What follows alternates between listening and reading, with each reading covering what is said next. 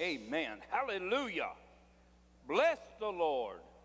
I'm awake, the devil's in trouble. You're awake and the devil after you is in trouble. You're about to wake up, turn around, and he's about to run. Hallelujah. Let's turn our Bibles. I'm hoping to get this settled in my spirit that you got it. So I'm going to take it a different direction today. Let's go to Matthew, the 16th chapter, and we're going to go from verse 16 through 19. Then we're going to go over to our accompanying scriptures, which is Romans 8, 1 through 6. This is Jesus talking to Peter. It's not that Jesus is confirming that Peter will be the first pastor of the church, because he wasn't. They sent to James, and James was the first pastor of the church. And so Peter was an apostle subject to James. And in verse 16, we start this revelation that has come from God to Simon Peter. And Simon Peter answered and said to him, "Thou art Christ, the Son of the living God." Jesus answered and said unto him, "Blessed art thou, Simon Bar-Jonah, for flesh and blood hath not revealed this unto thee, but my Father which is in heaven. And I say unto thee, that thou art Peter, and upon this rock will I build my church, and the gates of hell shall not prevail against it. And I will give thee the keys of the kingdom of heaven. And whatsoever thou shalt bind on the earth shall be bound in heaven. Whatsoever thou shalt loose on earth shall be loosed in the heavens." Then charged he his disciples that they should not tell anyone or any man that he was Jesus the Christ. Let's go to Romans now, Romans 8, 1 through 6. I have known this secret for years, and just now am I being able to share it and get into it at length. And in Romans 8th chapter, this has nothing to do with condemnation like we would think about condemnation, a remembrance of your sins, a badgering of your sins. There is now no condemnation or sentencing or judicial limitation to those that are in Christ Jesus, who walk now after the flesh, but after the Spirit. Notice that there is freedom. There's no bondage, no limitation, no divine judgment that imprisons a person that is in Christ, not living after the flesh, but after the Spirit. Remember, where the Spirit of the Lord is, there is liberty. And then it says this, "For the law of the Spirit of life in Christ Jesus has set me free from the law of sin and death. And what the law could not do, in that it was weak through the flesh, God sending his own Son in the likeness of sinful flesh, and for sin condemned sin in the flesh." What did it do? It condemned it. What did it do? It sentenced it. It restricted it. It limited its power over the redeemed man. And then it said, Romans 6 says, "Sin shall not have dominion over you." And it says that the righteousness of the law might be fulfilled in us, who walk not after the flesh, but after the Spirit. Now we know there are two types of believers, one that will struggle with carnality, the other that will follow God. Now what happens to the one that follows the fleshly mind or the carnal mind? He begins to be limited, sentenced, separated from his benefits in Christ Jesus, which are the benefits of righteousness. And it says, "And they are after the flesh, they that are after the flesh do mind the things of the flesh." They always respond the way the flesh wants them to. "But they that are after the Spirit, the things of the Spirit.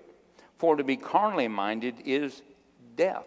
Even though you're born again, you will live under a restricted, limited place of life. you'll be dead. And you'll suffer that dominion over your life. And then it says this, but to be spiritually minded is life and peace. Now, the keys of the kingdom of God are the same thing that are the laws of God. Only the righteous can activate them, and only the righteous can operate under them. So I hear Christians tell their kids, oh, don't say that. You'll be cursed. If they aren't saved, they're already cursed, sweetheart. You can't give them the keys of the kingdom to loose heaven and to bind earth, or to bind heaven or to loose earth when they're not part of the church. Amen. These are the rules or the laws of the spirit of life. A key is something that opens or gives access to something on both sides of the door. In other words, if you open it for one, then another comes in. If you open the door with a key to let your kids in the house, the cat comes running out. Could I get an amen? Yeah, absolutely. All right. A key can be used to stop the access of something or to activate from either side. So you can shut up heaven through the keys, or the misuse of a key, or the inactive use of the key. You can have the key, but if you don't use it, heaven will never ever flood your life. And you can have the key, and you can open it and let the devil in as much as you can let God in.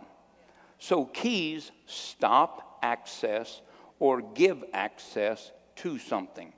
The holder of the key determines the access of which will happen. In other words, if God is invading your life and active in your life, it's because you have used the keys. God is subject to His Word. His Word contains in it the keys of life and the keys of death. They are the keys that bind. They are the keys that loose. So He's put those keys into your hand, and He is subject to it. Oh, well, God can do whatever He wants. Well, He can't save an unrepentant sinner. And He really can't even control a born-again Christian, or we'd all be free from sin. And from Friday to Sunday, we've been a mess. Was it yesterday that you got mad at your wife? Was it yesterday you wished to God you hadn't had kids? Was it yesterday you wanted to run over the neighbor's dog? Was it yesterday you wished to God they would never have moved in? Yeah, those are Christian thoughts. Yeah, right. No. Now, I want to talk to you about the law. What a law does is just what a key does. A criminal, or those that will break the law or misuse the law, are like those that break into your house. You know, there are people that break into your life that don't have a key. They don't have any access. They have no right being there. I think you used to be one of them guys, didn't you, David? I'm not going to go there. You're not going there. Okay, we just pull up. It could have been. Oh, yeah. So people break into our house. Now, it doesn't mean that they have a right there. But what is going to put them outside of our house and keep them outside of our house and bind them from coming back to our house? The law. Could I get an amen? The law. A criminal can come in by force, or a stranger, and put himself in a place of violating you, but it will never ever be turned around, him taken out, and you not being violated unless you enforce the law. Could I get an amen? Right. So, in order for you to enforce a law, you are going to have to contact a power greater than yourself, because you couldn't keep him out of your house. He came into your house despite you being there. And the only way that you can gain the supreme rule over that thief, over that guy that has broken into your house, is for you to enforce a law. Could I get an amen? Enforce a law. If you do not enforce a law, then understand you can be violated, you can be plundered, you can be made fearful, you can have your goods taken away from you, and it will do nothing except open the door for it to be repeated again, again, and again. That's what happens to a lot of Christians. They start living for God and the devil breaks in. He violates, he forces himself into their life. And so Christians many times bow. And what they do is allow a pathway to be brought into their life because they do not react to the unlawful intervention or them becoming a victim to the devil. They don't stop it by using laws that are connected to something greater than themselves. All right. So a law is like a key. It binds the activity or looses the activity so that people on individual decisions can either bind enemies against them or loose enemies against them. So if you have been broke into, then you're going to have to apprehend a greater power than that is your own, and you're going to have to break it and enforce and call something greater on your behalf than what has been in your house. Because the man breaking in wasn't afraid of you. Did you hear me? But with the powers there on your side, he would not dare break in. Amen. All right. This is just a history lesson, 12,080 BC, or in the 8th century BC, Athens, Greece, which is mentioned in the Bible, was the first society to put laws into force so that all of their citizens could be equal except women and purchased slaves. I'm just telling you what it says. Not that I agree with it. I'm just telling you, do women have rights? Forcibly, they have taken them.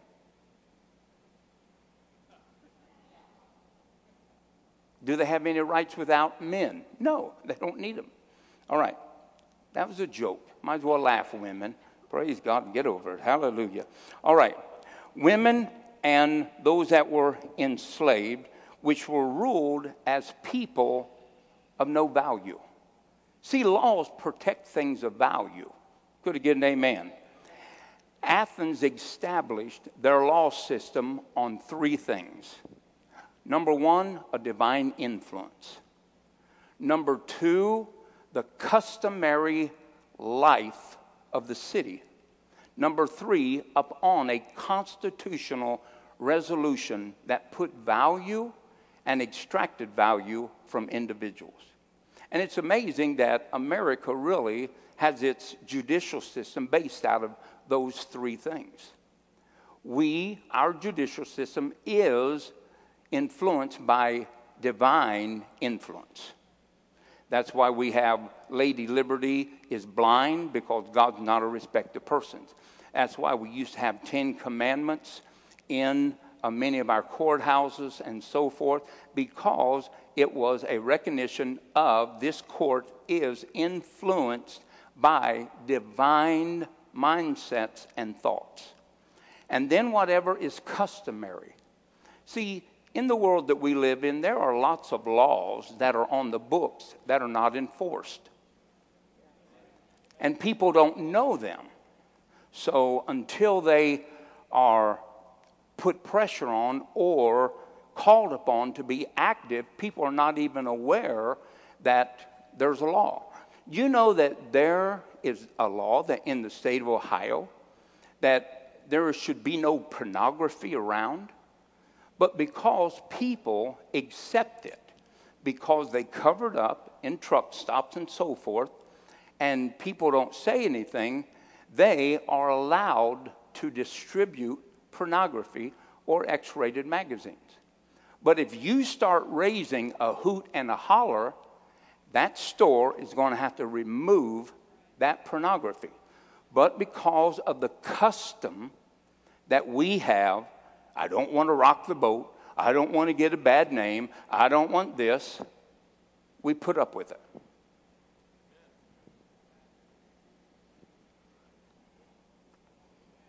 So next time you go into a truck stop or a store and you have to cover up your kid's eyes, that's just an action that you have decided to live with.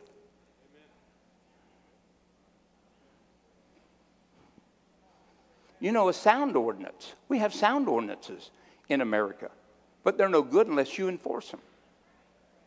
See, the devil is just as ruthless with his perversions and his sin, his nature, and his open defilement of what is pure, whether it's on television, whether it's on radio or anything else. You want me to tell you why people cuss on TV now?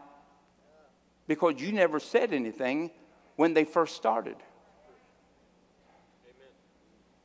Yeah. So we got to realize these laws are in effect. It's just that we don't do anything. Well, I don't think there's a law against cussing on TV. Oh, yeah, it is. It's a law of acceptance. If you don't accept it and you call the people that are running commercials on there and you send emails and you start a petition, they will change it. But because you accept it, it's not going to change. Hello? Yeah. You know, I know that President Trump, whether you like it or not, he's our president. He got bombarded for separating children from parents, which I think is totally wrong. But he never started that law.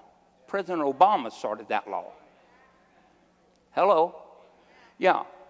They passed it by a Democrat, Senate, and Congress. And he set that in motion. But nobody complained about him because they made laws and forced them undercover. Trump's just comes out in the open. I wish he was a little wiser and a little more deceiving, but he's just not in him.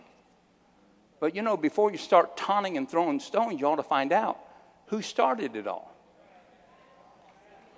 Now, I don't care, President Obama, I don't care. He was still our president. He passed the laws. But you know, you need to give honor to whom honor is due, and you need to give criticism to who criticism. We are a nation of laws. And if you want laws changed, even in immigration, look, the last laws that were passed by immigration were passed by Democrats. If you want to change, Congress should do their job. They should pass a law. It's not the president's job to pass law. It's Congress's job. And they don't want to get their hands dirty of it because they brought it to the place that it's at right now. Look, I want everybody to have an opportunity, but I want them to do it legally.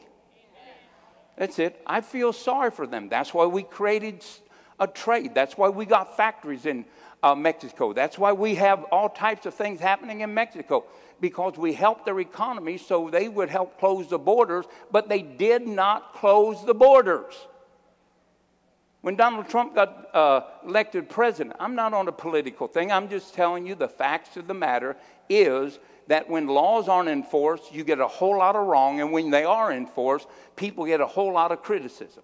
True. Now, when Donald Trump was getting elected, I was sitting in Mexico City, and I was sitting getting a cappuccino, and the guy turned and looked at me, and he said, "We're afraid of Trump."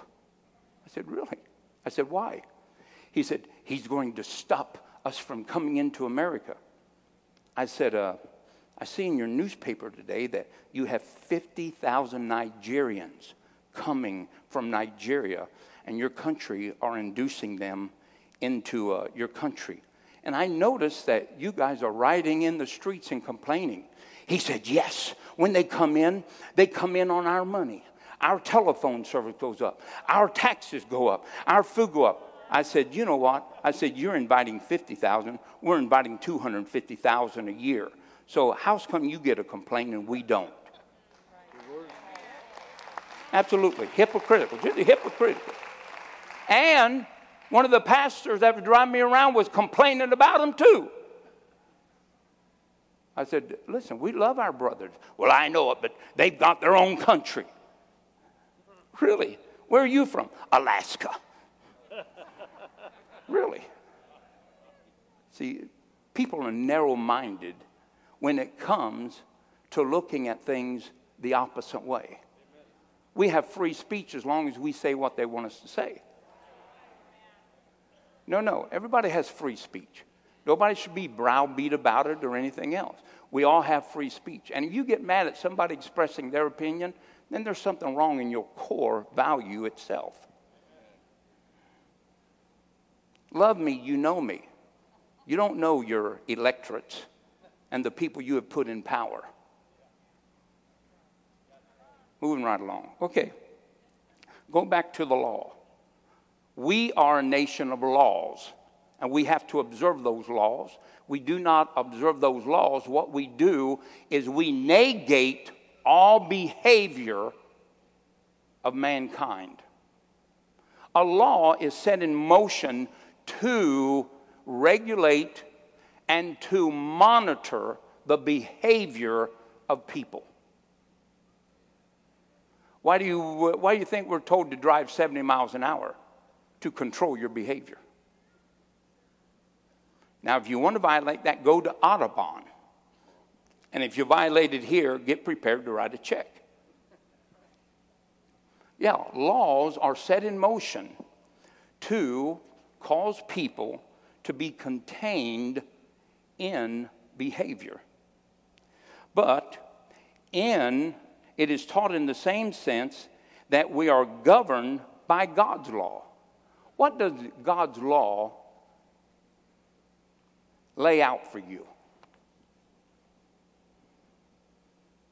You once lived like the children of darkness, but now you are the children of light. Have no celebration, association with the fruits of life. You were once fornicators, but now you're not. You were once adulterers, now you're not. He that stole, let him steal no more, but let him labor that he may have to give. What are the laws of God doing? They're dictating your behavior. And what he does in God's law and his mercy and goodness, he reveals to you the outcome of your disobedience before you've ever committed it. Help me, doctor, help me. It's a truth. Laws dictate behavior one to another, to our government, to our society, to our community, to our covenants of payables. You don't pay your electric bill? There's a covenant. We're going to turn it off. It leads you to motivation to pay your bills. Hallelujah. Okay, hallelujah. Don't worry, I'm going to get to where I'm going. Hallelujah. Now, the laws of God are structured by God, and they are in their purest form balanced for all men.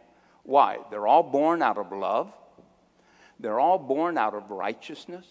They're all born out of no respect of persons, and they're all born out of a requirement of faith. That's why God treats everybody the same. The word is no respect to persons. Whosoever shall call upon the name of the Lord shall be saved. The law dictates you must call. No one can call in your place. Amen? What does that do? That defines behavior. It defines the act of faith. So, God knowing, the omniscience of God knowing the beginning to the end from the beginning, he lays out laws. Somebody say he lays out law. And those laws are formed before you and I are ever born. Before any man has ever done one right or one wrong, these laws of the Spirit of life, that set us free from the laws of sin and death are set in motion, and the laws of sin and death are set in motion also. But they can be overrode by the law of sin and death. Shoo. All right. Hallelujah. I'm going to rejoice over this. I get so happy. Hallelujah. Now, since God is all-knowing, all his laws are established, again, by love, righteousness, respect, no respect to persons, and faith. Now, let's go to a law that we're going to talk about today. This is the law. I want to talk to you about the law of confession. The law of confession. We're going to start back at Proverbs 18:20 through 21. The law of confession. I'm going to show you some great things about confession today, about the words that we say. Proverbs. Now, this is a law. This is even before the New Testament. It is a law that reveals how men can experience life and death. And a man's belly shall be satisfied with the things that he wants. Oh, shall be satisfied with the fruit or the words that proceed out of his mouth. And with the increase of his lips shall he be what? All right, next verse. Death and life are in the power of the tongue. And they that love either one, death or life, shall eat the fruit thereof. Now let's go to 1 Peter 3, 8 through 10. 1 Peter 3, 8 through 10. I know that we all pretty well know what confession is, but we're going to look at it from a Bible perspective. Finally, all ye of one mind, having compassion one of another. Love his brethren. Be pitiful. Be courageous. Not rendering. Somebody say not. Don't ever, ever, ever, ever, ever give evil back for evil. Everybody should understand that Christians in their right mind do not wish, nor do they respond in an evil way, nor would they hurt anybody intentionally. So people lose their minds even though they are walking with God.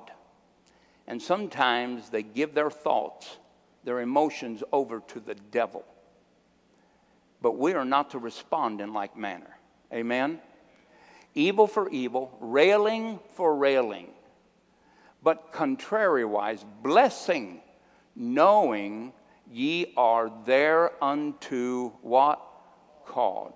That you should inherit a blessing. If you give out a blessing, you get a blessing. Next verse. Now, what's these words? He that will love life and see good days, let him refrain his tongue from what? Now, why? Because if you give your tongue to evil, just like if you give your tongue to blessing, you'll have blessing.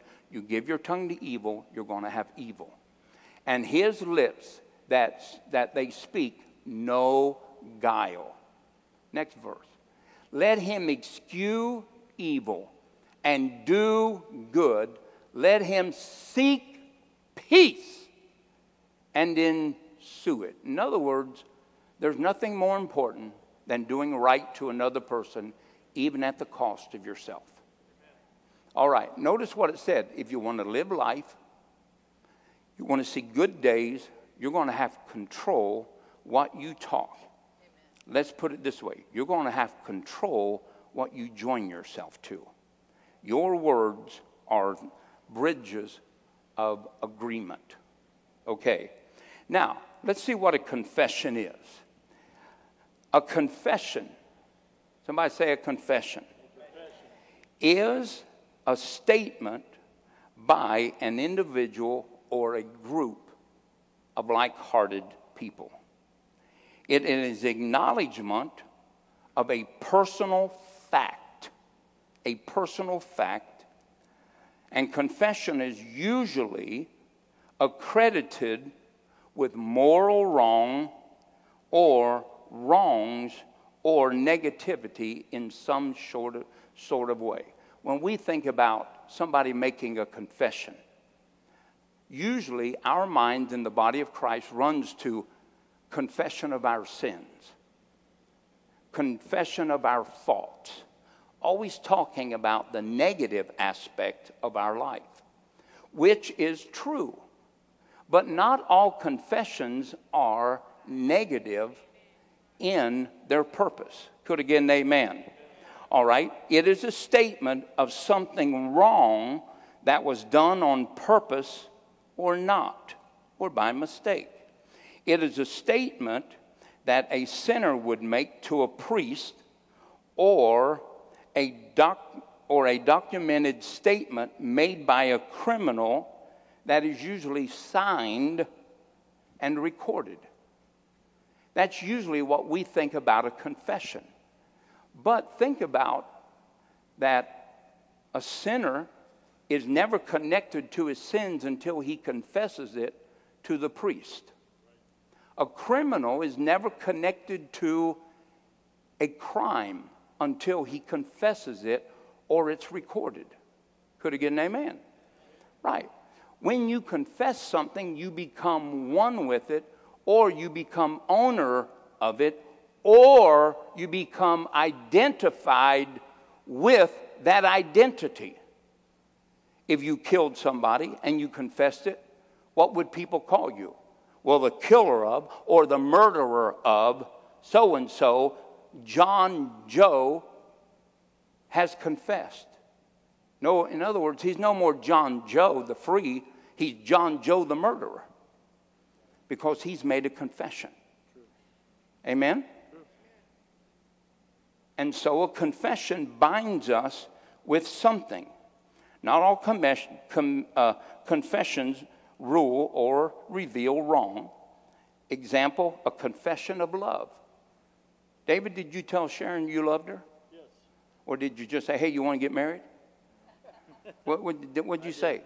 You confessed your love to her. Yes, I did. And she said, I don't know, for whatever, I believe God's leading me to marry you. What did she say? Well, I can't really remember every word, but yeah, she just said she loved me. She just said, I love you. No, Phyllis, did you confess that you love me? Yes, you did. Hallelujah. And I recorded it. I have it printed. I have it locked up in the lawyer's office. Not really. A confession of love. And what does that confession of love bring? It bridges a covenant, doesn't it? And it means that both parties, when a confession is made one to another, it establishes a covenant that is so profound, so divine, that two people become one. And it's never to be broken. Not based on anything, performance, benefits, money, or anything else, based on a confession. Right? Okay, that's pretty good. All right. Now, as Christians, we must never view confessions as a bad thing or a negative thing. The law of our words and actions are responded to by God. Let's go to 1 John 1:9. 1 John 1:9. You know, David, when you got married, did you go around telling everybody, hey, I'm single, man? Or did you go around telling everybody, no, I'm David Hewitt, I'm married? Yes, I went around telling everybody I was married. And it began to rule your behavior. Sure it did. Really? The laws of the marriage institution, based on a confession, began to mold your mind and your actions. Sure. It began to direct your value system. Yes. And your heart. Yes, it did. I used to be free. Now I'm henpecked. Yeah, right. And, can you go somewhere? I have to ask Phyllis. Yeah. Good. That's true. Sure, all of your identities changed as soon as you said, I do. I used to be a strong man, 6'7", 255 pounds, a six-packs, man of steel. I got married. Phyllis stripped me of that real fast. Now I'm a little old shriveled up weenie. Hallelujah. It changed my identity, my covenant that was born out of a confession changed my identity. Now people see me, oh man of God, Phyllis's husband. Okay, yeah, all right. Now, 1 John 1:9 says this. If we confess our sins, negativity, he is faithful and just to forgive us our sins. Watch the positiveness out of this. And to cleanse us from all, somebody say all, unrighteousness. Notice that a confession, the law of confession, the law of words, sets in motion an overthrow of what the law of sin and death has done. What is the law of sin and death? A man is tempted of his own sin when he's drawn away of his own lust. James 1:13 down through 17. That when that lust is conceived, it bringeth forth sin, and sin bringeth forth what? Do you realize that a confession can reverse the kingdom of death and its rule and its penalty over you? Over you. It can do that all in one statement. Amen? Now, so think of this. It says that, and he cleanses us from all unrighteousness. Somebody say all unrighteousness. All unrighteousness. That simply means that when you repent of your sins, that you are immediately cleansed of all unrighteousness. Now, let me explain this, that what a man sows, that shall he reaps. And this statement, because this statement says there is no reward for what you sown. But it doesn't mean that. When we reap what we sow, it means that there has been a repetition of seed planting. And even though God cleanses us from righteousness, those acts that we did are going to come up on us. And we're going to have to pay the price. But God is not orchestrating the penalty. You have sown it yourself, but it is not coming from God. Amen. Once you come back into righteousness of God, God responds to you as a righteous man, not as a sinner that has a new future, not as a sinner turned over a new leaf, a sinner whose sins are cast as far as the east is to the west. So there would be nothing that God could penalize you on, but what you can do, all the things that you did, like this. We'll just use it real simple. If you slept with a woman and she got pregnant, guess what? Little feet are going to find you out. And you're going to pay child support.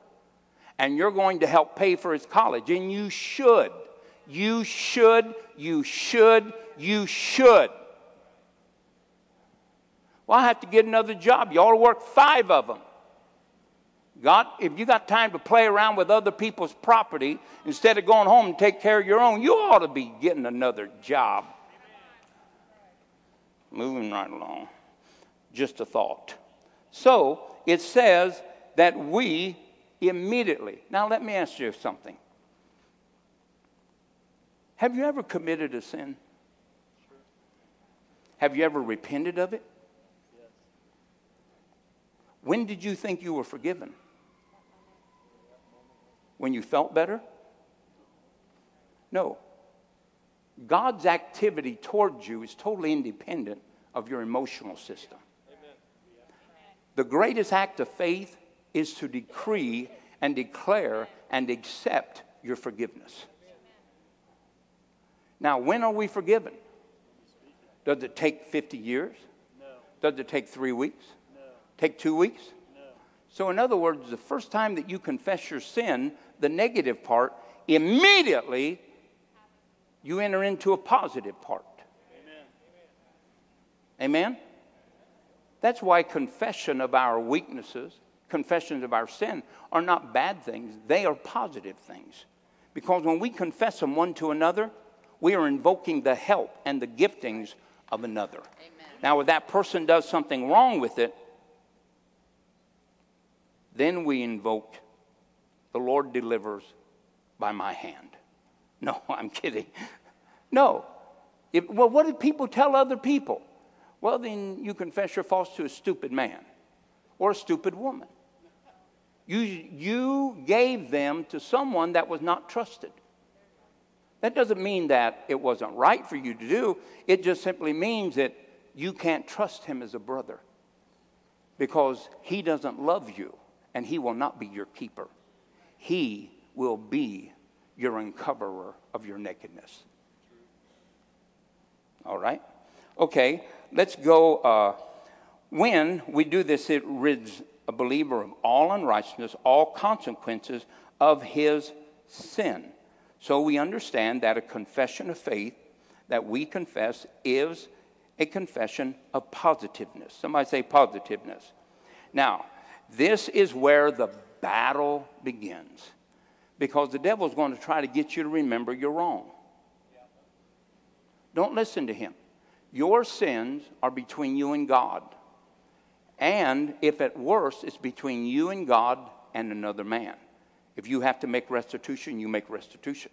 If you have to apologize, you have to go and rebuild your bridges that you know your brother has an ought against you. You come to the place of your altars and you go back to them and say, look, let's make this right so that my life at my altar is not affected.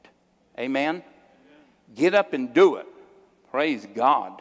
Hallelujah. And so the battle begins. The battle begins, do you believe that God did what he did? Or do you believe the feelings that you are involved in? Now, let's go to Romans 10:9. We all know this scripture.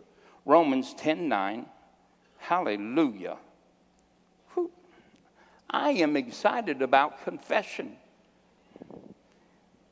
There is the negative part of it, but thank God my negativeness can lead me to a place of great positiveness. Amen. All right. Romans 10:9 says this. That if thou shalt confess, somebody say confess, come into agreement with, say the same thing, become identified with thy mouth the Lord Jesus, and shalt believe in thine heart that God hath raised him from the dead. Now, let's look at that scripture. That if you will confess and if you will believe in your heart. Now, what does believing in your heart mean? You believe in the work that Jesus did on your behalf. Yes, you believe in the graceful work of redemption. Amen. But it does you no good without confession. True. Because it says, thou shalt be saved. It takes two parts. It takes a discovery of the grace of God and the exercise of the faith of God. Yes. Right? Yes. Next verse.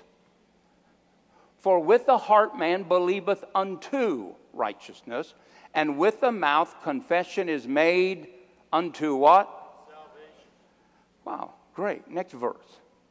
For the scripture saith, whosoever believeth on him shall not be ashamed. For there is no difference between the Jew and the Greek, for the same Lord is over all, is rich unto all that call upon him. Next verse. For whosoever shall call upon the name of the Lord shall be saved. Let me ask you something.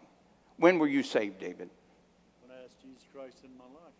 In other words, when you confessed that he was Lord. Yes. Did it take like 3 weeks to get the, you got to sign stuff and all the, it's all got to go through the system and they lose your paperwork, you ain't gone or what? I believed in my heart and I confessed with my mouth. You believed in your heart, you confessed with your mouth. And you were saved at that point. Yes. You really believe you were saved at that point. By faith.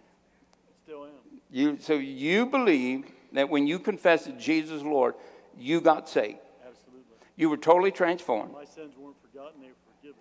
They were forgiven, and they were cast as far as the east is to west. You believe that. Absolutely. And there's no record in what you did. Now, just be real, David. Now, look. Wait. Let's just be real. Look, you did the stuff. True. You went to jail. You did the stuff. You were a drunk. You did the stuff. You were a breaking and enter. You did the stuff. Well, I know it, but now you're an ex, not a... No, I'm a Christian. Oh.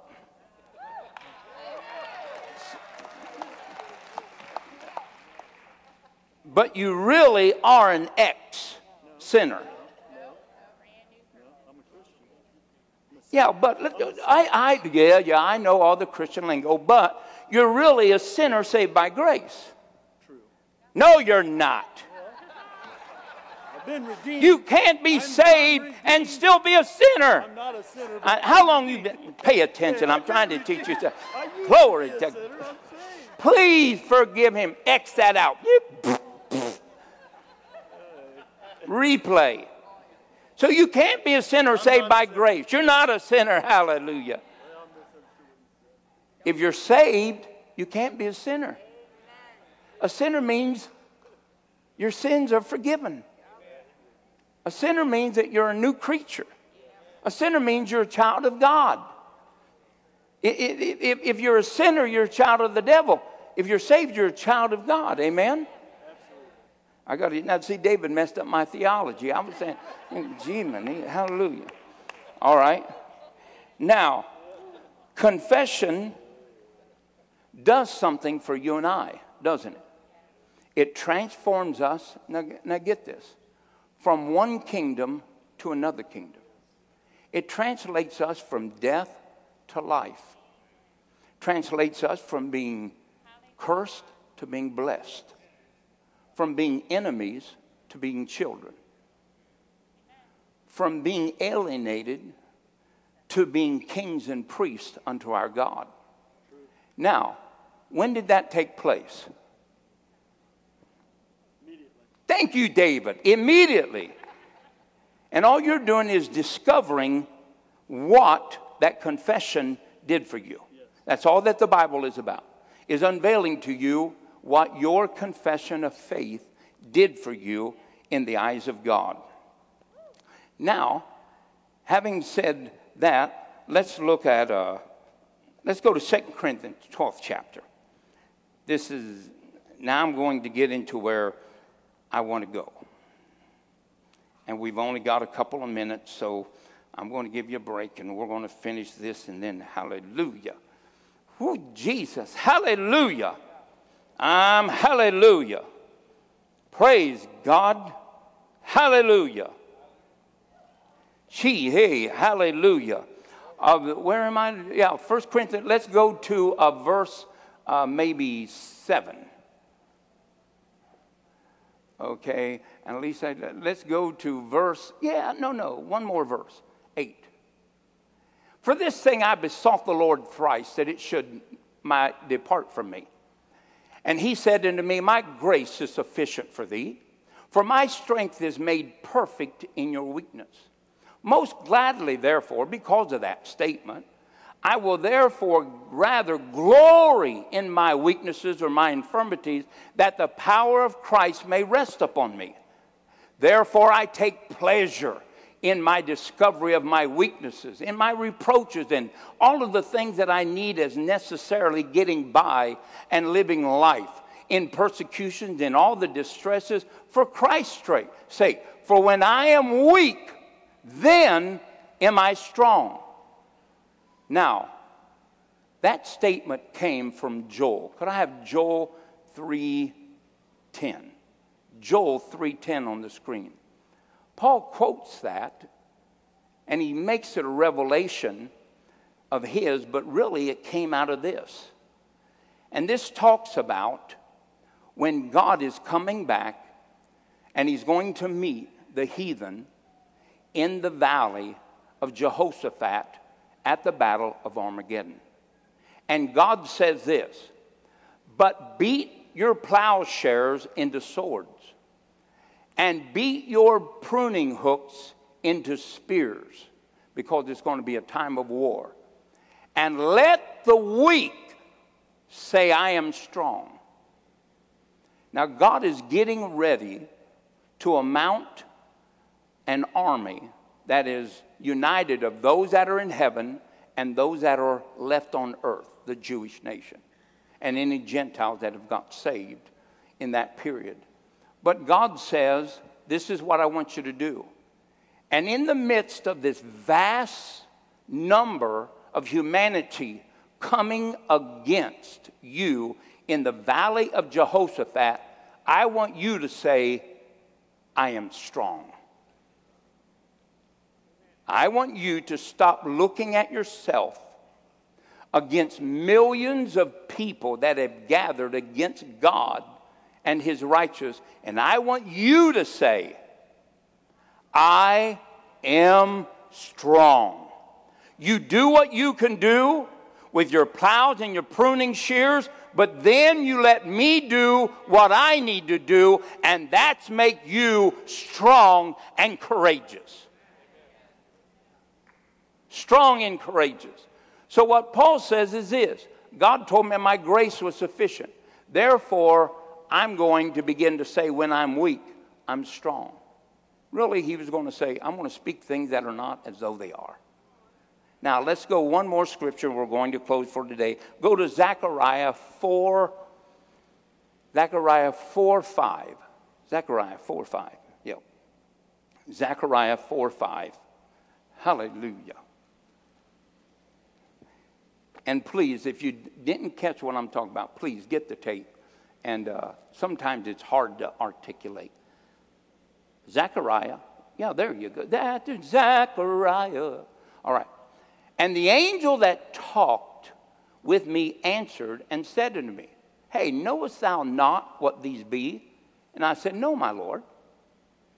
And he answered and spake unto me, saying, This is the word of the Lord unto Zerubbabel, saying, Not by might, not by power, but by my spirit, saith the Lord of hosts. Next verse. Who art thou, O mountain, before whom Zerubbabel thou shalt become a plain? And as he shall bring forth the headstone thereof with shoutings, crying, Grace, grace unto it. What does God tell you and I?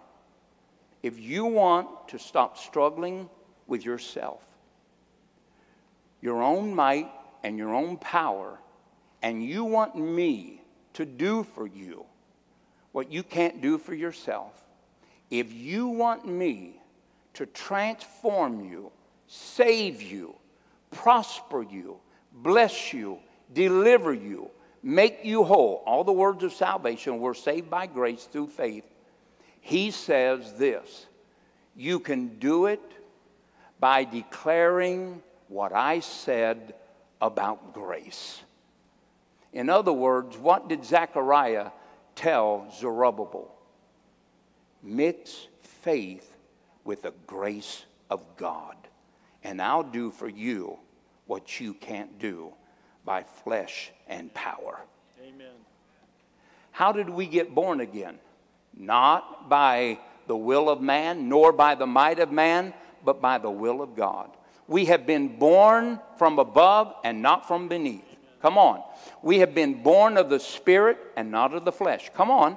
We are the sons and daughters of God. Was it by works? No. Was it by human power? Somebody say no. How was it? It was by grace through faith. The power of confession causes men to live by the Spirit and to be released by the flesh.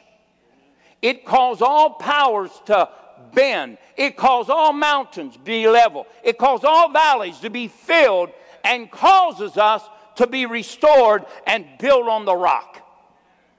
It causes you and I to go from natural men to being spiritual men. It causes you and I to lose our last or our former identity and to take upon us a new identity. It demands that you and I, when we confess our rights in Christ Jesus, that we become associated with the promise and with the identity of Scripture. That's why a positive confession. Somebody say, oh, positive confession. Well, go around telling everybody, you know, I'm not saved anymore. I'm just so cold in God. And see how on fire you stay. It's true. You won't. Absolutely you won't. Go around telling your wife, honey, I don't love you. I love God. You're somewhere down on second or third run, honey, but I love you. See how long she keeps coming home. Now, I love God more than I love Phyllis, but I don't go around telling her. Unless I don't want to be around her. I say, honey, I got to spend time with my first love, Jesus. She'll say, where are you going to spend time? On the boat. I can get alone. I mean, no, that's kind of hypocritical. But I might have used that in the past. But now, I don't. Now, your confession. A criminal becomes one with a crime and with his identity by confession. A sinner becomes born again, identified with the cross and disidentified with his sin by confession. Amen. You become disassociated with the kingdom of darkness by your confession. You become recognized as seated in heavenly places by your confession. Whatever you do not confess, you will never be one with, and you will not be transformed into by God's Spirit. So let's not speak negativity. Let's not confess negativity. But let's confess what God said about you and I. God told Jeremiah, where we're going to start next week, Jeremiah was saying, I'm a child. And God said, stop saying that. Say what I said about you. Because you can stop what God wants to do by siding with a negative confession. Amen? Hallelujah. Praise God. Stand to your feet. Hallelujah. Thank you for that Lutheran. Hallelujah. They say, that wasn't a Lutheran. That was, thank God it's over. All right. Hallelujah. Praise God. The laws of confession. The laws of confession. What you confess, you will be. Write down what you speak just for a week. And every time you say something negative, bring it to me and I'm going to pray that it'll happen to you. Yeah, I mean, we're going to come into agreement that what you say is going to happen. Because I want you to believe the Bible. If it means that you lose everything, so be it. If it means that, you know, you gain 500 pounds, you keep saying, oh, I'm fat, I'm putting on weight, I'm putting...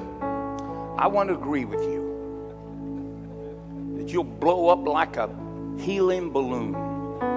That God will quicken every calorie to multiply itself every time you put it across your lips. Because you're negative about yourself. How about if you just start saying, God, I thank you that, Father, I live a good, healthy, balanced life. That, God, my desire is to eat healthy. And, God, you change my appetites that I will live long because I want to see long life and good days, God. Hallelujah. God, I thank you that my weight just regulates itself as I begin to eat right. I thank you, Father, I just am not going to give myself to the appetites